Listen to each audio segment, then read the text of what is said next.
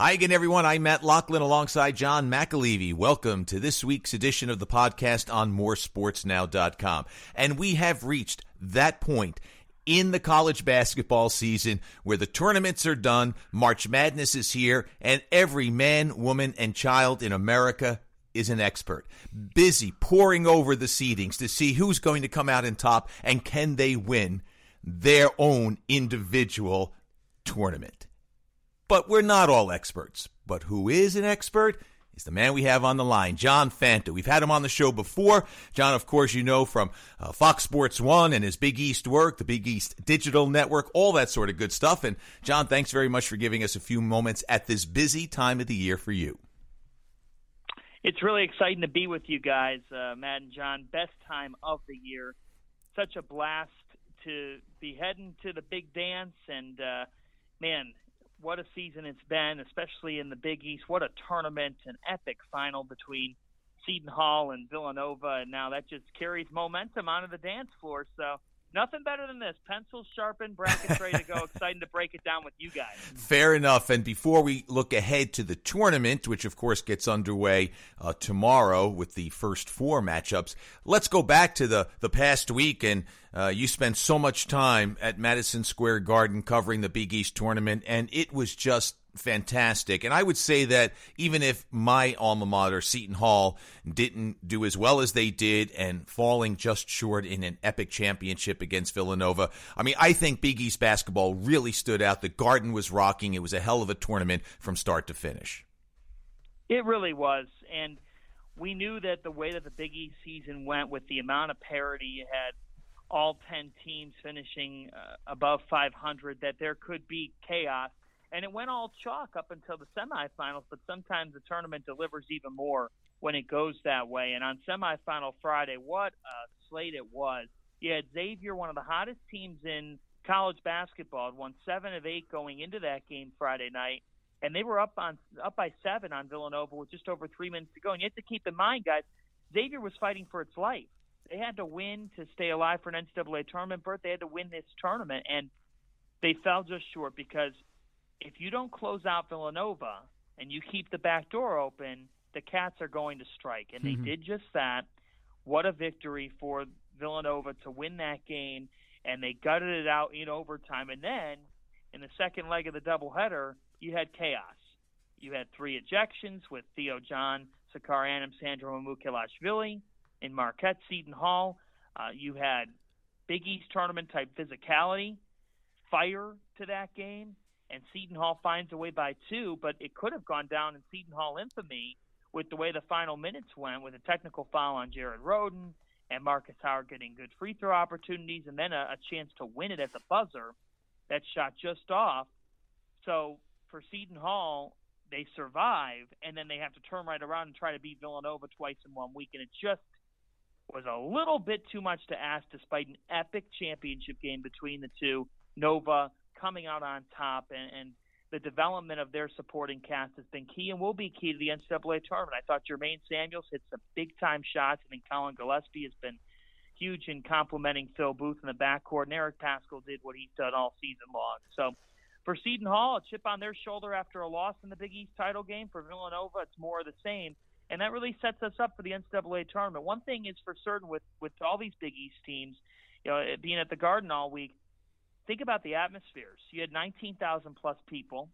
You had games that went right down to the wire. There's not a better way to prep for the NCAA tournament than by being inserted into that kind of atmosphere and those types of games. Absolutely, John. We had John Rook on last week's podcast, the Providence College play-by-play guy, and this was his 30th Big East tournament, and he told Matt and I that it's still for him is like Christmas morning or New Year's Eve.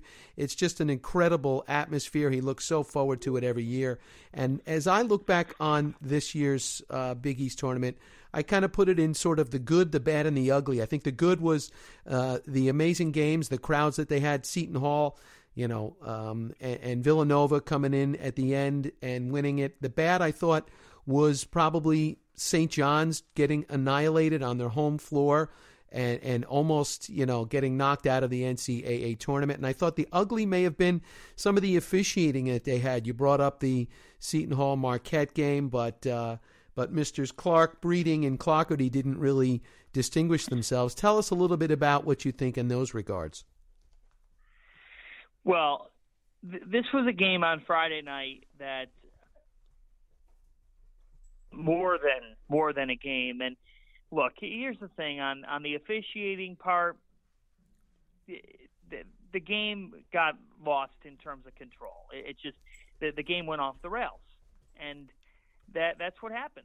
Now, I think that there was legitimacy to the calls in the final 10 minutes and hanging on the rim on a dunk that's obviously warranting of a technical. But for me, I think that just the way that the reviews went, the duration of those, really allowing it to get to the point where there were multiple ejections. They could have at one point said to both coaches, let's cut this you-know-what out, and let's get rid of it, and let's get rid of it for good. Now, there's not a tougher job, I think, than to basically be the ones deciding this type of a game. But by the same token, look, with that kind of responsibility, you're going to have the spotlight on you. I think that at the end of the day, the biggest thing was just the length of those reviews. You just said it, John. It was too long, and that caused the fans to get involved. It caused players to get disgruntled, and it reached a point of no return. At the end of the day, I think Seton Hall was the better team because they had the best player on the floor, Miles Powell, and the Pirates just made more plays, especially on the defensive end of the floor and the way that they got stops. But it was unfortunate in the way things went. I know Marquette has an absolute fire lit under them because they don't want to go out with 2 straight losses, and I wouldn't want to be the team facing them, which is Murray State, in the tournament on Thursday. This Marquette team is angry about the way things went. We'll see how they respond, but what's done is done. It's not the first bad officiated, or it's not the first controversial officiated game. It won't be the last, and I think at the end of the day, still the better team won the game, which isn't why it escalated to a whole nother tier, if you will. Yeah, had it turned the other way, perhaps it would have been worse. And could you imagine a Seton Hall fan, Clougherty, pair a feast involved in a loss for Seton Hall, one in a national championship game a long, long time ago, and one potentially in the semifinals of the Big East? That would have been something interesting, to say the least. But at any rate, we move on, and 4 teams from the Big East have advanced to the NCAA tournament. All Big East teams will be playing in postseason play, including DePaul, which is in the CBI. Anyway, let's talk about the first game that a Big East team will play, and then we'll move on to the bigger picture with you, John. But focusing a little bit on the Big East and how their teams might do. Let's start with St. John's. They've got the first 4 game tomorrow night against Arizona State.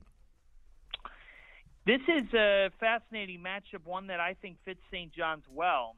What a coaching showdown. You get Chris Mullen and the Johnnies making their first NCAA tournament appearance since 2015. For Arizona State, they've been in this first 4 game before. This Sun Devils team, there's one thing that stands out. One is they turn the ball over nearly 14 times a game. St. John's is top 5 in America in turnover margin, +5 in turnover margin. The Johnnies love to get out in transition. So Arizona State, if they go ahead and turn the ball over 14, 15 times, that's playing with fire. That's when St. John's is at its best. To beat St. John's, you have to stick the Red Storm's offense in the half court and make them work for shots, and then that's where things have gone wrong for St. John's. But when they can run, they have a couple of really dynamic guards in Shamari Pons and Mustafa Heron. And there's kids who complement them well, and Justin Simon, Marvin Clark, LJ Figueroa. They've got 5 that average double figures. It's just a matter of getting out on the break. And Arizona State does give the ball away. Arizona State is a guard-oriented team. Lou Dort is a tremendous guard, and the showdown between Dort and Pons is something that a lot of people are going to be fascinated by. But this is an Arizona State team, guys. They don't have a 6'10", 6'11" big man that can give St. John's problems. They do rebound the ball well. Arizona State has a +4 rebounding margin. That is a weakness for St. John's. They're in the negative in that category. So I think it comes down to, can St. John's get transition? And Arizona State's run into some turnover issues. So that's a big key. And then 2 is Arizona State, they do play similarly to St. John's, but can they control the interior? Because you have to make St. John's work defensively down low. And when you do that, you can have success. I thought in Marquette's quarterfinal win over St. John's, a 32-point win at the Garden for Marquette. They sometimes didn't do the glamorous. They didn't do the Marcus Howard pull-up three. They did the Ed Morrow, Theo John post entry, and that worked successfully against an undersized St. John's team. But Arizona State doesn't have a lot of size, and they run into some turnovers. I like St. John's to win this game Wednesday night in Dayton. That's great, and good for St. John's because they really don't have an interior presence at all, so they're going to play a team that's sort of a mirror image. But how funny is it that St. John's and Arizona State vying to play Buffalo? Can you imagine those two big programs with a chance to play Buffalo? And that would be Bobby Hurley going up against his own team if he's able to get through. But John, talk about Chris Mullin. And I think that large exhale you heard at about 6:58 p.m. last night was coming from Jamaica, Queens. I mean, if Chris Mullin, they started the season out 12-0, they went to 14-1, and then they really crawled home at the end of the season. And for him to get the Johnnies back in the tournament, that is a huge weight off of his back, is it not? It is, because he needed to make the NCAA tournament with this caliber of a roster. And at the end of the day, they're in the field. They might have been the last team in, but they found their way in the field in the year that they needed to get in the field. So for St. John's, now they're just one win away from the program's biggest win in 19 years. While there have been lows, if St. John's wins on Wednesday, that's all that's going to matter, right? That's all people remember about a season is your biggest win or maybe your biggest loss. They don't remember that random February game against Xavier. They look at what you do when it matters most. And for St. John's, this is winning time. They have to seize this moment. Because if Chris Mullin can get them a win on Wednesday night, I get it. They're in the first four. I get that it's not technically a Thursday or Friday game. But look, it's the program's most significant win in 2 decades. And that bears noting. That deserves the recognition it should get. So this is a golden opportunity for St. John's. Now it's just a matter of seizing it. You know that Bobby Hurley, the way that he's coached Arizona State, he's done a great job there. This Sun Devils team owns wins over Kansas, Utah State, and a couple other teams that really stand out. So I'm really fascinated to see what happens in this matchup. But I like St. John's, and I think it's a real chance for the program to have a turning the corner type moment. And at the end of the day, while this year has been up and down, for Chris Mullin, it's a huge positive if he can find a way to get a tournament win, just because the program has really no standard to go off of. The other game on Wednesday, North Dakota State and North Carolina Central. Tuesday, it's Fairleigh Dickinson, Jersey representative. There you go. Exactly, against Prairie View, and then Belmont against Temple as the first four gets played. I'd love to spend, and I might come back to FDU just because, Bruce Hamburger is an assistant coach there, longtime fixture on the New Jersey college basketball scene, longtime Seton Hall assistant coach, and boy, success follows him wherever it goes. You know what? Why don't we talk about that before we move on to some of those other Big East teams? FDU is in. Good for them. I think it's a shame that any of those teams have to play that first four because you're not really part of the tournament, particularly, obviously, if you lose. But at any rate, what's FDU all about?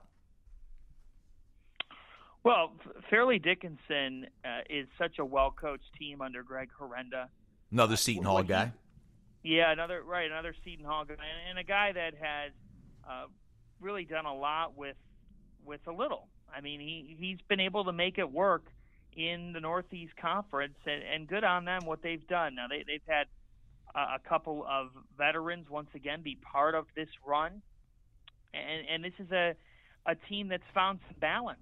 It's a team that has 5 averaging in double figures. Darnell Edge leads them with over 16 points per game. If you don't know about him, you surely will this week because he's a really, really special player. I've had a chance to watch him throughout his career. 6'2" guard that just can really score the ball well. And so I like the balance of this team. I think that they win this game. I know I was talking to Jerry Carino, a longtime Seton Hall beat reporter and all over the New Jersey hoop scene, who likes FDU to win this game as well. So we'll see how things go for the Knights, but an opportunity for them and a team that's got a lot of ways that they can beat you because they shoot the ball efficiently. I mean, you think about they're shooting the ball 48% from the field on the season. And I look at Darnell Edge, he's 47% from beyond the three-point arc. This is a kid that's very, very efficient, 89% from the free throw line. I mean, those are exceptional numbers. So remember the name Darnell Edge, another couple names, Jalil Jenkins, Mike Holloway Jr., FDU in the play-in game. I expect them to win this game. He will give them the edge. Is that what you're saying, John? That's what I'm saying. That's right. It's that time of year for those types of puns. We get so many great names this time of year in college basketball, which is another reason why it's so fun. So many names that become household names because of what they do.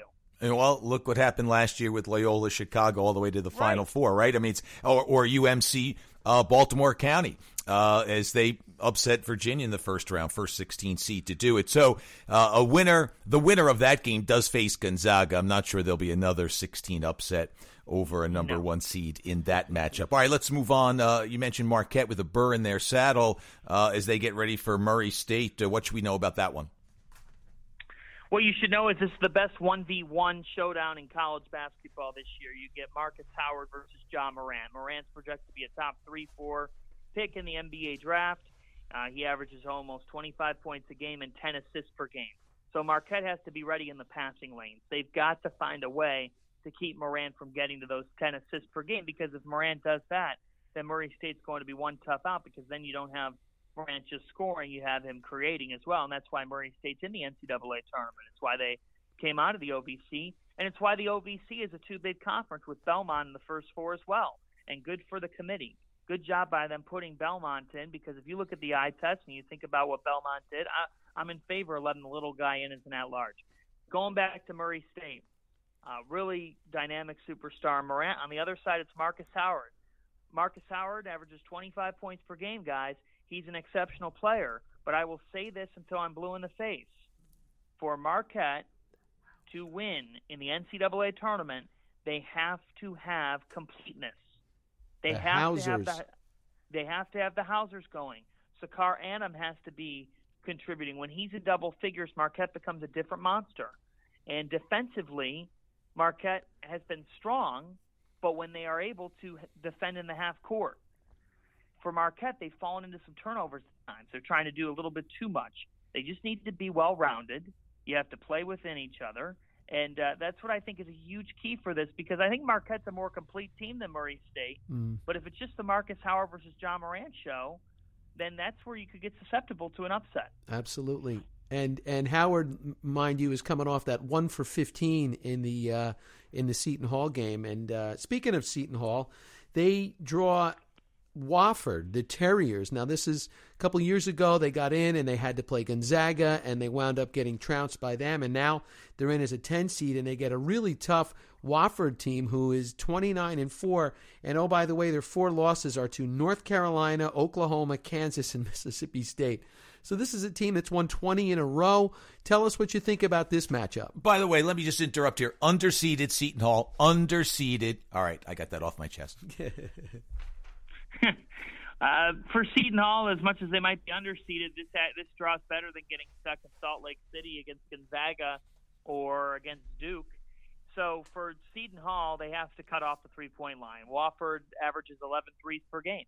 Yeah. And they have a tremendous star in Fletcher McGee, who puts up 20 points per game. And Seton Hall fans didn't know about Fletcher McGee until last night. They do now. They've heard his name enough from every Seton Hall reporter and now on this podcast. But I look at it with Seton Hall. They have 2 calling cards.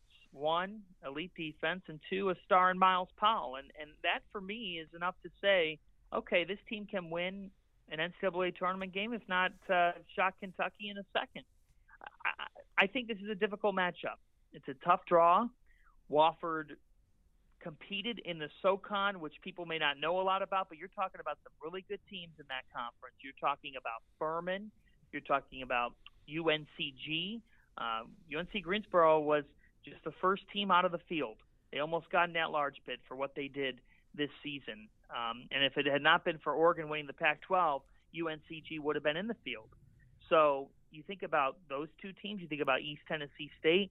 This Wofford team is battle-tested too. They challenged themselves in the non-conference, and they were in a solid mid-major conference. This is a tough draw for Seton Hall. You can't think about the Kentucky rematch. you have to think about the task at hand. But again, if this Seton Hall team, which was picked 8th in the Big East, gets a tournament win, that is an incredible accomplishment for this group to then be one of 32 left. We'll see what happens. It's going to be a tough task. They have to be ready defensively more than they ever have been because Wofford is that good. Wofford's good enough to be in the second weekend. You think about it, guys. How many times do you see a mid-major get a 7 seed? It doesn't happen often, especially one that, was ranked for periods of time, but I don't think got the national attention. They got some, but not until later in the season. So I'm fascinated to see it. Wofford, here's another thing. Wofford's never won an NCAA tournament game. They're going to be gunning for this moment. Seton Hall has to be ready in every way, shape, and form. Yes, and Miles Powell will need help from his brother Miles Kale. And also, they play really well when Sandro Mamukelashvili gets it going, which he did over the last few days. And I thought they also got some nice contributions from Anthony Nelson, especially in the finals. He played really well, which John then would bring us back around to the Villanova Wildcats, and they draw St. Mary's, who somehow or another annihilated Gonzaga. They held them to their lowest point total in like 25 years. They get another bid from that conference. And listen, St. Mary's is no one that you want to sleep on, but it should prove to be a pretty good matchup for Villanova. And then if they were to, whoever gets by them would get Purdue in the second round. So tell us what you think when you see the Villanova and St. Mary's matchup. Well, with Villanova and St. Mary's, first off, I think that this is a friendly draw for Villanova because they only have to go to Hartford. St. Mary's has to go across the country. I think that's tough, especially after considering that they beat Gonzaga to win the WCC. I mean, I know they didn't do a whole lot outside of that, but still, that's not the easiest of draws. With St. Mary's, I think the key for the Gales is for them to get the ball down low. Villanova's one flawed area is interior defense. We saw that at times against Seton Hall on Saturday when Enzi and Mamu were going towards the bucket. So for St. Mary's, they've got a couple of strong players inside, Malik Fitz and Jordan Hunter. The two players average around 23 points per game, around 14 boards a game. So I look for those two. Villanova has to be ready to combat those two. St. Mary's also has a great scorer in Jordan Ford. You're talking about a 20-point-per-game scorer, a guy who can stroke it from deep. So these Gales, Randy Bennett has done a lot with a little. It's another case of that. And they beat Villanova back in 2010 in the round of 32. And Jay Wright told me last night that look, he was going to show his guys the tape of that loss. He doesn't want to have to go through that again. And for Villanova, the key for them is Jermaine Samuels and Colin Gillespie, making sure that they complement Booth and Pascal. But I really like Villanova's draw because I think that on the other side, if they get Purdue, if you stop Carson Edwards, you stop Purdue. And Purdue has had a little bit of trouble trying to get things done in the NCAA tournament. But what I'm interested to see is Purdue and Old Dominion. I think Old Dominion could shock Purdue in the first round, and we could see Nova and ODU in the second round. Nova might just have to beat St. Mary's and Old Dominion to get to the Sweet 16. How about that? The Monarchs, right? The ODU Monarchs. Yeah, that would be amazing. I think that's one of my upset picks. All right. I think Old Dominion is going to pull it off. Matt, write that down. I want to put that on my sheet as well. I'm going to take John's advice on that one. And John, you mentioned Jermaine Samuels. He really came up big for them, and I can recall, especially in the Xavier game, out of a timeout, Villanova called a timeout, and Jay put something together. And oh, by the way, it was a screen and roll, and they hit Samuels at the top of the key for a big three-point shot. So he's someone that they're looking for now. He's not just sort of an ancillary part now. They're looking for him. And I also thought they got some really good minutes from Sadiq Bey down low. I know you said they don't have a real low-post threat, and he's not necessarily a low-post threat because he makes threes as well. But he's doing his part inside for them as well. Yes, he is. He is. Villanova has grown. Think about the team that was playing in November. You didn't know what you were going to get out of Sadiq Bey or just Jermaine Samuels, and they certainly weren't names that you led your discussion with on Villanova, but it's been really key for those guys to get going.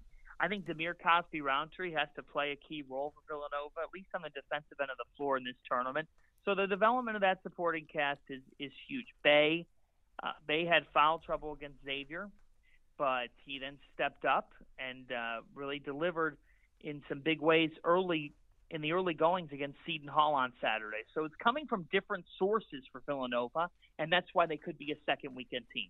Well, we'll see what happens. And on the Seton Hall side, I'm just looking to see how they bounce back emotionally from such a terrific, from the end of the regular season with the home wins against Marquette and Villanova and then on into the tournament. Not only are they facing a tough team, but they've got to get their heads around not winning the championship, falling just short, all that sort of stuff. You mentioned ODU as a sleeper. What other sleepers you got, John?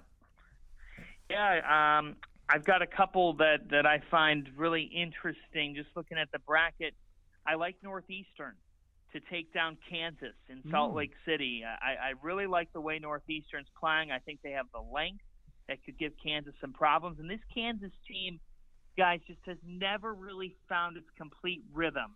I could be dead wrong, and they could find themselves in the Elite Eight, but I think, you take the chances on an upset. So I like Northeastern to knock off Kansas. I also think Liberty over Mississippi State. Richie McKay has done a great job with the Flames this year. They play a pack line defense that McKay brought with him over from Virginia. So watch out for Liberty. They're going to be very difficult to face. I think that Liberty could be in the Sweet 16 as a 12 seed. I think that they could knock off both Mississippi State and Virginia Tech because I think they're playing that well. Also, LSU is in disarray with the loss of Will Wade. We saw them bow out early in the SEC tournament. They lost to Florida. Watch out for Yale. Yale is a really good team for a 14 seed. You can throw out that 14. They could easily be a 12. So I'm really fascinated to see what Yale does as a 14. And then I also think that one other one, just the way that Florida's playing. I know that you don't think of Florida as an upset team, but keep an eye on the Florida Gators because they're more battle-tested than Nevada. My fear with Nevada is they just didn't do a whole lot in the non-con, and they rolled their way to the NCAA tournament. They've put together a great season at 29-4, but there's no proof that Nevada can beat a great team. There's none. There's no proof that they can beat somebody really good. So Florida has proven they can beat good teams. I like Florida to beat Nevada. And a bit of a surprise to people because I know a lot of people like Nevada this year. Okay. Well, you've got some good surprises there. Now can we move on from this small tournament and talk about the one that everybody really cares about, and that's the NIT, where my Friars are going to be playing, and the Big East is well represented. They've got 5 teams playing in the NIT. Give us some real quick thoughts on what you think about the fact that they've got 5 teams playing in there and who you see that might have a chance to get back to the Garden where they just played the Big East tournament. Yeah, you know what? For the Big East to have 5 in the NIT, that signifies the kind of year it was in the Big East, a rebuilding year. But what you want to do is, if you're these teams, you want to treat the NIT like you would the NCAA tournament and have this be the start of your 2019-20 campaign. Marquette went to the NIT last year. They made the Sweet 16 the NIT. Look what it did. It was the start of this year. It was the start of getting the best seed out of the Big East. It wasn't Villanova who got the best seed. Villanova's a 6 seed. Marquette got the 5. And I truly believe that the NIT run last year started it. In terms of teams that can make a run, I like Xavier. I think they got a nice draw against Toledo. And if Xavier treats it like they have the past month, the way that this team's been motivated, I like Xavier to potentially get back to the Garden. Huge opportunity for Patrick Ewing in Georgetown. I think Georgetown's an NCAA tournament team next year. That can start against Harvard this week at McDonough. Interesting matchup. You get Ewing versus Amaker. Kind of a fun flair to that game. Creighton's got Loyola Chicago. I don't know how much I like Creighton on this stage, but I do think for Providence, in an NIT, you need the ultimate motivator. Providence has that. The Friars have Ed Cooley, and I'll never doubt Ed Cooley, but my fear with Providence is, John and Matt, is that offensively Providence is flawed. They can't score, John. They can't ring the bell. It's terrible. They can't score the ball. Yeah. So because that comes and goes at the level it does, I don't know about Providence. Yes. But I like Xavier. I do like Xavier. I could see Georgetown making a run as well. And how about Butler getting in? That was a surprise to me, the way they just floundered at the end of the season and then how they got really knocked around in the first round of the Big East tournament. Yeah. Good for them, but that was surprising to me. Well, it's surprising because I thought that Butler, led by Kamar Baldwin, could make it back to the NCAAs, but they just didn't have enough scoring. I mean, for a lot of these teams, it's just a matter of, like, can you get to 70? Yeah. And for Seton Hall, that's been the surprise. We all said at the start of the season, how are they going to get there? Like, how are they going to score the ball? Well, it's been a combination of two things. They've had a superstar develop. They've had an All-American type player develop in Powell, and they've said to themselves, okay, when we can't get to 70, we're just going to force you below that too, and we're going to do that with defense. So again, credit to Kevin Willard. Like, when you look at the rosters that are in the NIT, these 5 Big East teams, there's no question Seton Hall could be one of those 5 too. And they're not. They're in the NCAA tournament. So, not to go off track, but it's a reflection on kind of where the league is at this year. All 10 teams are experiencing the postseason. DePaul's in the CBI. So, for the league, I guess that's a good thing considering they were rebuilding this year. But now, could you find a way to get 2 teams in the Sweet 16, 2 of your 4 in the Sweet 16? That's got to be the goal for the Big East. And before we let you go, John, we could go through every team. I'm sure you'd enlighten us on Colgate and UCF. There's no doubt your knowledge on the college basketball scene is unparalleled, and we appreciate your time today. But now we've talked about sleepers. We've gone to John's Providence Friars and what they might do in the NIT. We've talked about the Big East teams. Let's go big picture here as we wrap things up. What are we looking at here? Is this Duke is the overall number 1? That's not always the best position to be in, but it's a nod to Krzyzewski and his crew, and Zion Williamson is back. But can Gonzaga get to the promised land finally? Is this a year that Mark Few can finally celebrate a championship? How do you see things playing out as this tournament starts tomorrow night? It's a really good question. And I truthfully would have told you yesterday before the selection show that, yes, I think Gonzaga wins the national championship. But this all gets back to the draw. I don't think there's a 1 seed that has an easier draw than Virginia. Quickly, think about this. They'll win their first game. Then they play Ole Miss or Oklahoma. I think that's a dud of an 8-9 matchup. I don't think either one of those teams is all that special, and I think Virginia gets through either of those teams. I'm not convinced by Kansas State or Wisconsin. I think Wisconsin could lose to 12-seeded Oregon. So I like Virginia to advance past that game. And then I don't really like the bottom side of that South region. I mean, if it's Tennessee, certainly a tough matchup for Virginia, but I could see Villanova knocking off Tennessee, and it could be Villanova-Virginia. Look, for Virginia, the opportunity's there to get to the Final Four. I like Virginia to get there. I think Duke gets there. I don't see how you could pick against them. I actually think that we don't see Gonzaga get to the Final Four. I like 3-seeded Texas Tech. I've liked them all year. I expect Texas Tech to get there. I think Chris Beard has done an absolutely brilliant job with the Red Raiders this season. And then I think we get a North Carolina-Kentucky Elite 8 game, and I'll go with Carolina. So I do have 3 1 seeds, but I just think that the ones are on a different level this year.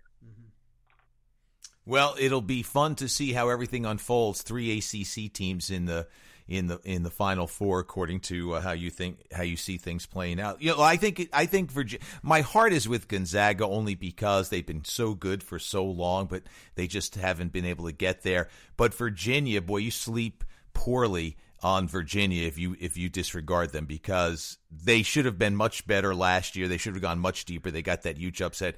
They're a really damn good team, I think there's enormous possibility there. Well, I think here's the thing with Virginia. They kind of remind me of Villanova in 2016. When Villanova went into the tournament, everybody thought, they could win the national title, but we don't trust them. They never get it done in March. And you know what? They finally got it done. They got it done in March, and they put it all together. And I kind of think that Virginia has a chip on their shoulder because everyone's going to count them out. People are going to be looking to pick against them. I like the Cavaliers. I love what Tony Bennett's done there. And I think it's a nice redemption story that Virginia makes the Final Four. I think it happens. And when you're playing them, it's going to be a rock fight because they're not going to let you score even 50 points a game. I mean that. But they have to score. They have to find a way to score the ball consistently if they want to win 6 games in this tournament. Well, they need Kyle Guy to be the guy, and they can get some stuff from Hunter down low. But yeah, scoring against them is going to be the hardest thing. I mean, they will just siphon all of your offense off and make it hard on you that way. Absolutely. And lastly, you guys more. And lastly, John, like the game, where's Waldo? Where's Fanta? Where are you starting? Where are you going? What's the next few weeks going to be like for you travel-wise? Yeah, so heading to Dayton on Tuesday. It's Monday, so heading to Dayton tomorrow. You lose track of your days. Covering St. John's and Arizona State Wednesday, and then I will fly Thursday morning to Hartford. With two Big East teams in Hartford, it made the most sense to cover that doubleheader. Marquette taking on Murray State, with the winner of that game facing either Florida State or Vermont, and then Villanova will square off with St. Mary's. The winner of that game gets either Purdue or Old Dominion, and those second-round games will be on Saturday. So I'll be camped out in Hartford. I don't think that I'll be in Jacksonville. Maybe if everybody was gone, maybe I'd find my way down there for Seton Hall, Kentucky. But for Seton Hall, if they advance out of the first weekend, that would be historic in many ways. You can bet your bottom dollar I'd be in Kansas City. I think I would not be alone when I say that. So we'll see. Best time of the year, guys. We'll see if the play of some of these teams translates into the NCAA tournament. There's that great divide of sometimes teams are out of gas, but sometimes teams hit a completely different wave. So you don't know, and that's why it's the best form of reality TV. Well, let's see who will have that one shining moment. That'll be rolling around. All right, John. Right. Hey, great to be with you guys. No, thanks so very much. We took a little more time than we anticipated, but great information, and have some fun, and let's see where the Big East can take this as March Madness is here. Happy Madness. And that'll wrap things up, John. We are all experts, at least we think we are. You more than me, certainly. But John's got it all down, and a lot of good information there. And let the madness begin. Let the madness begin. It should be fun. I mean, everybody, as you said, is an expert. You get your pencils out and your erasers, and we all think we know who's going to do what. And last but not least, don't listen to what Dickie V says, because he doesn't usually pick them all that well. All right, fair enough. John Fanta, our guest this week, we do appreciate the time that he devoted to the show, and we look forward to following his reports and his exploits as he begins his coverage from a Big East perspective of the NCAA tournament. And that'll wrap things up on this week's podcast. For John McAleavey, I'm Matt Loughlin. Thanks so much for joining us as we say so long.